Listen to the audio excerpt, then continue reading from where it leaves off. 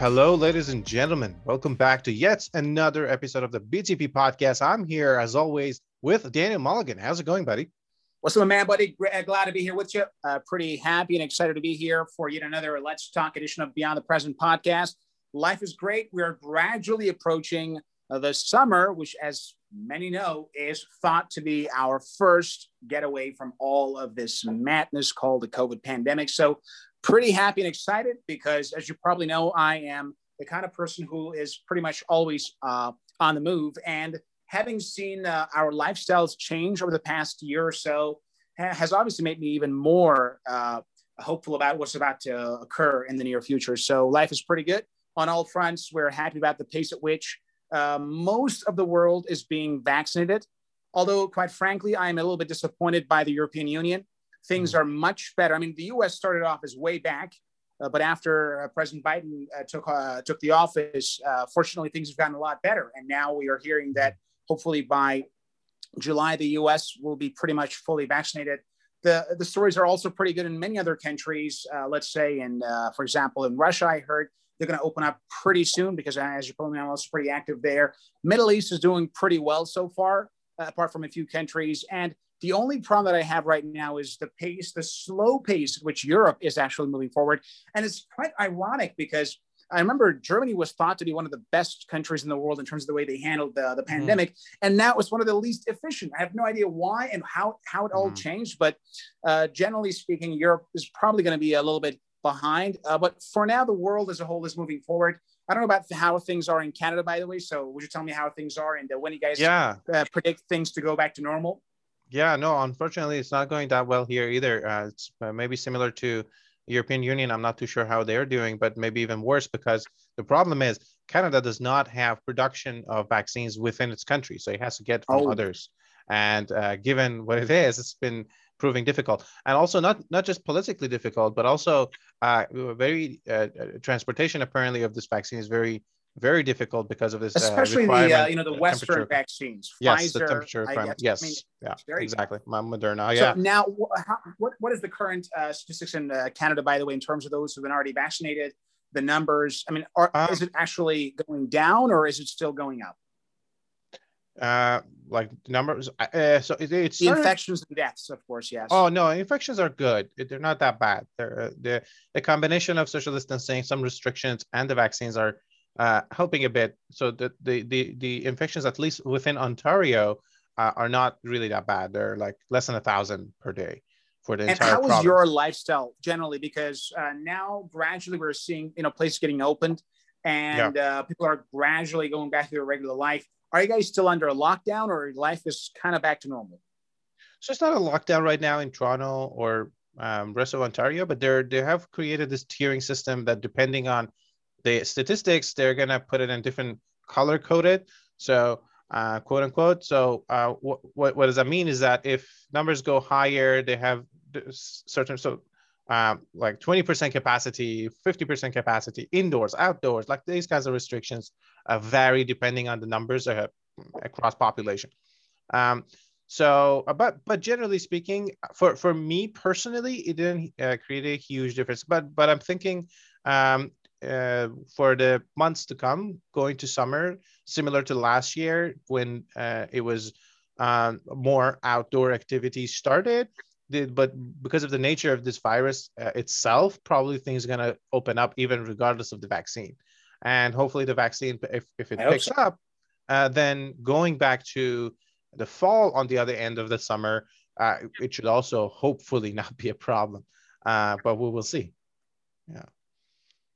I see. Well, personally, I have already planned all of my trips. I am not going to spend basically the next summer like the last one. I do want to hit a couple of countries. So definitely we're going to get started regardless. But let's hope that this thing is going to get better. Although we're all hopeful and we know that this year is going to make it a lot better. Although then again, the pace at which the vaccination is being basically done in most countries, unfortunately, outside of those nations where they manufacture. So right now, in terms of the way nations have handled this so far, some of the best nations in terms of the pace at which they're actually vaccinating is indeed Russia and the United States, because these two nations have their own vaccines manufactured. China is also quite close, although these guys beat the pandemic long ago without even having the vaccines. But generally, when you look at the nations that are manufacturing their own vaccines, the United States, Russia, and China, you see that they are way ahead of the rest of the world who need to actually import those vaccines. Yeah, absolutely. That's true. And that says a lot, I guess. There's an inherent value in being able to produce the stuff that you need, especially the essential ones, like the PPEs, I don't know, the masks and whatnot, and obviously vaccines, drugs and stuff. Because when the world is good and dandy, everybody's happy to help everybody. But when push comes to shove, you always come first, right? So that's part of it. Exactly. Anyway, so true. Right. Our topic is not too far from this subject, and it's not the same. So we're talking about we're how many months? Like almost 3 months, 2.5 past Biden's inauguration and the new administration in the United States. That's right. Is that correct? 2.5. Well, it's not about 3 months, of course, because the inauguration was on January 21st. 21st. So 2.5. That's right. But in terms of the election, yes, actually more than that. But you're right. Yeah, but since he took office, and obviously with any new administration comes new, policies within the country and foreign, which is going to affect obviously the entire world, as it did when we moved from Obama to Trump, and it was a drastic one. And I suppose this one we could have anticipated that it would have drastic effects on entire world. Now, my question is, from what you have observed, and this is the topic today, obviously, my question is, from what you have observed from the past couple of months or so, where do you see this administration going, and what its priorities are, and how does that affect the other countries in the world? Very good question. First of all, we should consider the fact that Biden does not equal Obama. That's a huge misconception that is nowadays quite common. Even from the very beginning, people thought, okay, Biden means Obama 2.0. No, President Biden does not have the exact same approach towards leadership as President Obama did, because while they are from the same party and while they even have worked together in the same administration, President Biden is thought to be a middle left, not a far left. And that, of course, is going to lead to a variety of different approaches that he will control and manage the country. You see, being a left or a Democrat does not necessarily mean that you will all follow the same guidelines or the same approach towards policies in all areas of basically governance. Rather, what it really entails is that you have the same background and the same goals in the end. So for that reason, the first issue that we have to take into consideration is the fact that Mr. Biden is not going to lead the nation exactly the way President Obama did, because the times basically have changed, and that requires a new approach towards all forms of strategy. The world in which President Obama led the United States and the world was somehow very different than what we are seeing today, and especially after what Trump did. A lot of the U.S. alliances have now been severely damaged. So, along with the U.S. reputation as well, to some degree, and that, of course, is going to cause further problems and complications. But from my point of view, if you want to look at President Biden's approach, think of someone who is definitely not a Republican, but is also not a far left, far Democrat. So, for that reason, you can guess someone who is tough, but not crazy like Republicans, but at the same time, not necessarily all left and all, okay, no problem, we're going to make deals with everybody, no problem whatsoever. So because of that, we can see the U.S.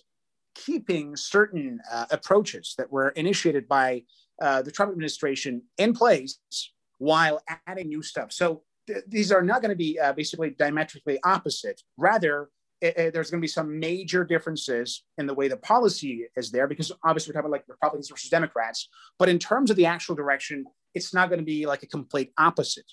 So many initiatives like, Made in America, for example, are going to continue, whether it's Biden or Trump, because that's part of the system. So since today we're talking mainly about the international community, and how the Biden presidency affects the international media, of course, there's going to be a lot of differences. Now, if you probably follow the news, you basically have heard about Trump making an appearance recently in a Republican convention saying, "Did you guys miss me? Oh, I'm sure you did." So for that reason, we can imagine right now what's happening in that people are a little bit concerned whether Trump is going to actually come back and run again and so on. But right now, many of those initiatives are still in place and are not going to be changed that much. However, what we can see, again, to quote Trump himself, is that in a simple 1 month, we went from America first to America last. So what it really actually means is that America is back in the global stage. So what the previous administration wanted to have for the world was to make policies solely in a way that benefits, especially those who are on the Republican side. So those who are necessarily not concerned about the long-term U.S. Influence. But now the U.S., of course, would like to take things back in a way that it was during the Obama administration. So revitalizing the U.S. alliances, the European Union, for example, empowering NATO, returning and rejoining the Paris Agreement, and more importantly, healing a lot of the wounded relationships, and also taking certain relationships that were favored for Trump, like those of Saudi Arabia, a bit, a little bit differently to see if things are necessarily reliable in that regard or not. And we're now seeing things like stopping the sales of weapons and basically aircrafts to Saudi Arabia. So basically, when it comes to foreign policy, we're going to see some dramatic changes by the Biden administration. But that does not mean everything's going to change overnight, because as you probably know, in the world of international politics, there is no such thing as rapid change that cannot basically lead to some sort of conflict. For that reason, all the changes that will occur in the Biden administration will be slow ones. We cannot undo the damage of 4 years of complete, basically, ignorance when it comes to foreign policy in over, a couple of months. So what we can predict from the United States in the near future is to follow on the same path as that of Obama, but with very different, unique strategies. So the Paris Agreement was signed on the first day of basically office, but that doesn't mean that those regulations will necessarily go in place immediately on day one. They are going to require a lot of time. The other, of course, major approach was about the trade agreements with the United States and Canada and Mexico, NAFTA. And that is, of course, right now revitalized as well. So all of these rejoining these agreements, that doesn't mean that the world has already changed. It simply means we are on the path towards recovery from all the damage done. Now, the other key issues for the Biden administration when it comes to foreign policy is dealing with the threat of Russia.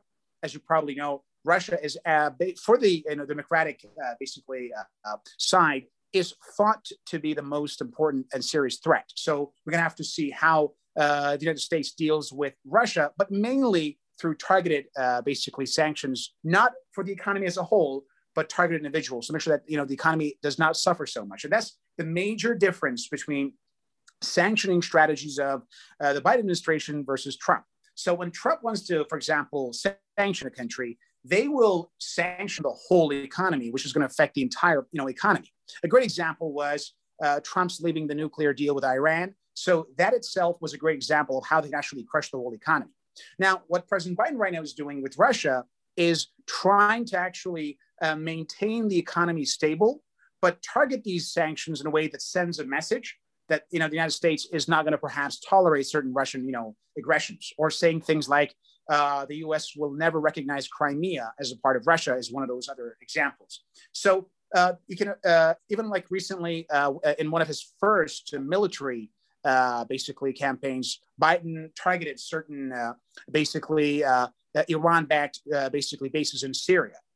Now, they could have actually done something like that in Iraq directly, but they avoided that. So what this implies is that the Biden administration does not want serious confrontation the way Trump did. Instead, they are also not going to be like extreme left and back off and say, you know what, okay, do whatever you want. I just want to talk. So they are also going to show some strength. That's the thing that got him elected, because in the primaries, Biden said, I am not a radical left, if you will. I am basically a middle left. So a lot of his initiatives are going to involve certain strength, but not the way Trump did, of course, right? So for that reason, the first and most important impact of Biden administration on global politics is understanding the fact that the U.S. is willing to strengthen the relationship with the allies. At the same time, they are willing to negotiate better instead of just fighting with the adversaries, basically, that the United States currently has. And as of now, when it comes to the whole global politics, there are a few nations that are of particular concern for the United States, namely Russia, North Korea, Iran, Syria, and to some extent, what is happening in Yemen with Saudi Arabia. Outside of that, basically, the United States is also quite concerned with dealing with the problems that are currently facing Europe by mainly trying to strengthen NATO in order to face the threat of Russia.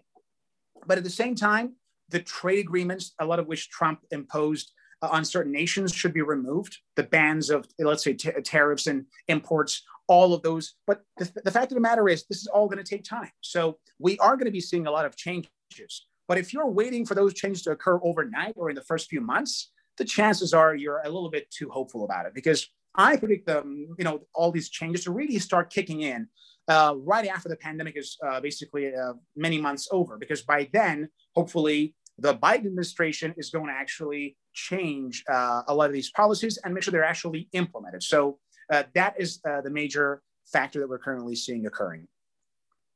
Okay, and that was very elaborate. Now I have a couple of questions that are more, fantasizing and just daydreaming and talking about these stuff, because they're way out. And that is, well, not in that romantic sense, but I mean, we all love daydreaming, man. We all do that all the time.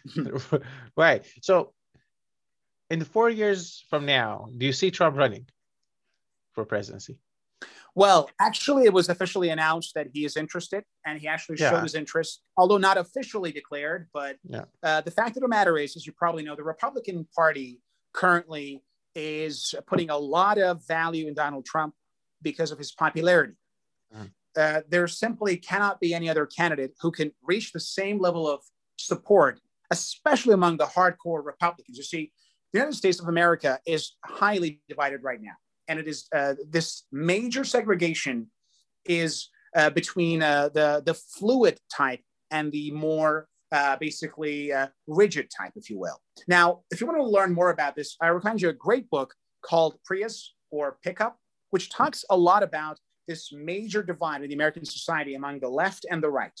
But the fact of the matter is that the party that represents Donald Trump has supporters primarily made of what we call the rigid type, oftentimes suburban, not highly educated, usually more concerned basically with general basically and tradition and religion, and at the same time, highly suspicious of basically the outside world, because most of these communities generally do not have a high level of trust towards the outsiders, whether it's immigrants, whether it's the foreign countries.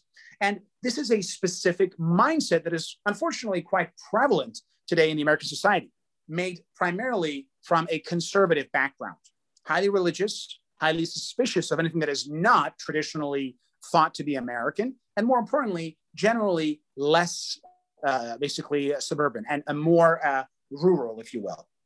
Most of whom are all Trump supporters. I mean, how many times have you moved around and saw a truck driver with a Make America Great cap driving his pickup truck? I mean, that's a very, very common thing, especially in rural areas. So Donald Trump is almost like a god. He's even like almost worshipped by a lot of these people and thought to be some sort of messiah who's bringing, peace and order. Or as he says, the law and order, we have it all, the law and order and all those things. So for that reason, I really believe that this is definitely going to make a huge difference. And for that reason, it is likely for him to run again, although having lost his access to social media could seriously impede his progress. But then again, he could run again. Now, will I say that he will run again necessarily in the near future? I don't think that could be guaranteed as of now.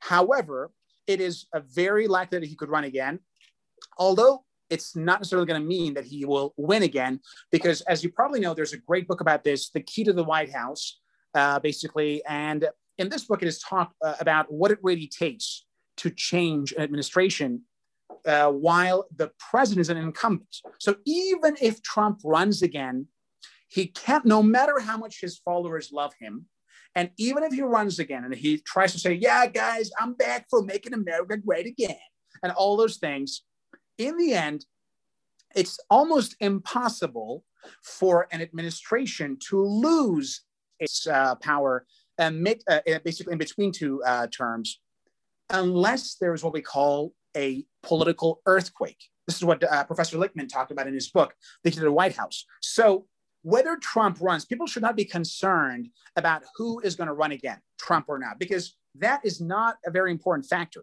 Because if Trump runs again, but President Biden's decisions, both at home and basically internationally, will lead to basically a situation where a political earthquake is avoided. So perhaps there isn't a major economic downturn, or there is no major international conflict, let's say with the adversaries. So it all really, now the ball is in Biden's courts, and it really doesn't matter who is going to run again on the Republican side, so long as President Biden avoids a political earthquake. Because for Trump, we saw major such earthquakes. I mean, his international deals, and then at home, the Black Lives Matters, racism. He caused a major tsunami, not an earthquake, but a tsunami, political tsunami, right? But for those who are listeners who want to know more about this, check out the book, The Keys to the White House. There are 13 keys, by the way. And for a candidate to oust basically an incumbent president out of the White House, that requires him to win at least 6 of those keys and cause a political earthquake. As of now, it's too early to say whether this is going to happen. But I can tell you this, that the odds of President Biden with his moderate approach, neither extreme left, because Trump went extreme right. When you move towards any extremes, the chance of any earthquake, whether it's in a relationship or in politics, goes higher. But since President Biden has already declared himself to be a moderate Democrat, I highly suspect any major political earthquake to happen. And even if President Biden does have certain plans for taking some extreme left approach, I'm pretty sure, just like previous Democrats, he's going to be smart enough to keep those things for his second term, not the first. Right. That's what Trump did wrong. He went all extreme right away. He went all in from the very beginning, and that cost him the election, right? So for the next election, I highly doubt that President Biden is going to cause a political earthquake, if you will. Mm-hmm. And for that reason, it could be Trump. It could be Trump Jr. It could be Trump's grandson. It could be anybody. I hope not Ted Cruz, because I really don't like his facial hair. It's just super weird. But ultimately, it could be anyone. But if President Biden does not basically lose that momentum, there's no chance Trump can win again. Even if all of his voters basically and supporters vote again, he could still lose unless Biden. So basically, this election proves that basically Biden's going to win again unless Biden really mess up. So it has nothing to do with Trump. If you really want to be concerned about the future of America and the world, be concerned about what Biden is doing, and do not concern yourself so much with what Trump has in store. He says, "Oh, I'll be back. I'll be back again." That's just a bunch of media, because the guy loves the attention, right? But in reality, it's not about Trump whatsoever. It's about what President Biden does. If he avoids any major political earthquake, if you will, he's got his next 4 years right after that. There's a natural question, given his age, whether he would want to continue that next. Well, that's another story. People are talking a lot about that as well.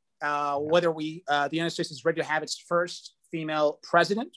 I personally think that the U.S. Currently is not, at this very stage, is not ready. But hopefully in the coming years, hopefully the U.S. will be ready also to have basically its first female president, because you probably know the U.S. is highly divided right now. And among the traditional basic conservative communities in the U.S., which are, by the way, everywhere, they do not have that approach. They are very patriarchal in nature. They don't believe that a woman could be on top of the everything. It's like they're very traditional, old-fashioned, if you will. So for that, we need a little bit more time. But then again, probably there's no better time to get started than basically 2024. We'll see about that. But until then, we have to keep our eyes fixed on President Biden and just watch Trump for, its own sense of fun. I mean, the guy's a, showman. It's really fun to look at this guy. He's funny. I mean, like, I cannot imagine a single time I watched a speech and didn't laugh at some point, because Oh, the guy is entertaining, man. Like, the guy is really entertaining. He definitely is. I mean, the guy was a reality TV star, right? I mean, he knows how to entertain his audience. But the problem is, global politics and international politics is not a goddamn reality TV. We need a real president like President Biden, not a reality TV president like Donald Trump. Yeah, well, amen to that. All right, that was a great talk, and I think we covered a lot. We covered more than I thought we would. So thank you for that.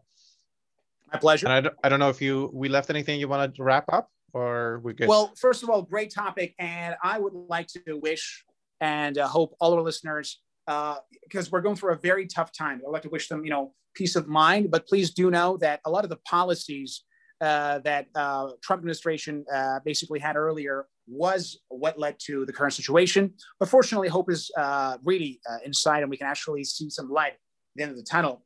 But more importantly, today we talk about President Biden's influence globally. And we mentioned that based on what Trump said, we've gone from America first to America last. But the fact of the matter is, what has really happened is that America is now open again to the world. So this is going to make some major differences, because the United States has a very special role in controlling basically this situation all over the world because of the influence that the country has, right? And that will make us very hopeful. However, people should not think of Biden administration as, miracle workers, because the world of politics is very complicated and changes rarely occur. I mean, you can damage things very quickly, as Trump did. It's kind of like in like a building. You can demolish an entire building. It took you years to make it, with one detonation, but you cannot build it also with one detonation, right? So for that reason, while the damage that Trump administration caused on the global community was huge and rapid, basically, healing the alliances and bringing back order to the world is going to take a lot longer. The same way you have to spend a lot more time to build and construct than it does to destroy. So for that reason, we should be hopeful and know that this change is going to take a while, but in the end, hope is hopefully in sight, and there is light into the tunnel, basically. That's great to know. Thank you. Thank you very much, Dan, for joining us as always. My pleasure, my man. Loved it. All right. And thank you all for tuning in, listening in. And if you have any comments, questions, please ask us, leave comments. And if not, until later episode, have a good one.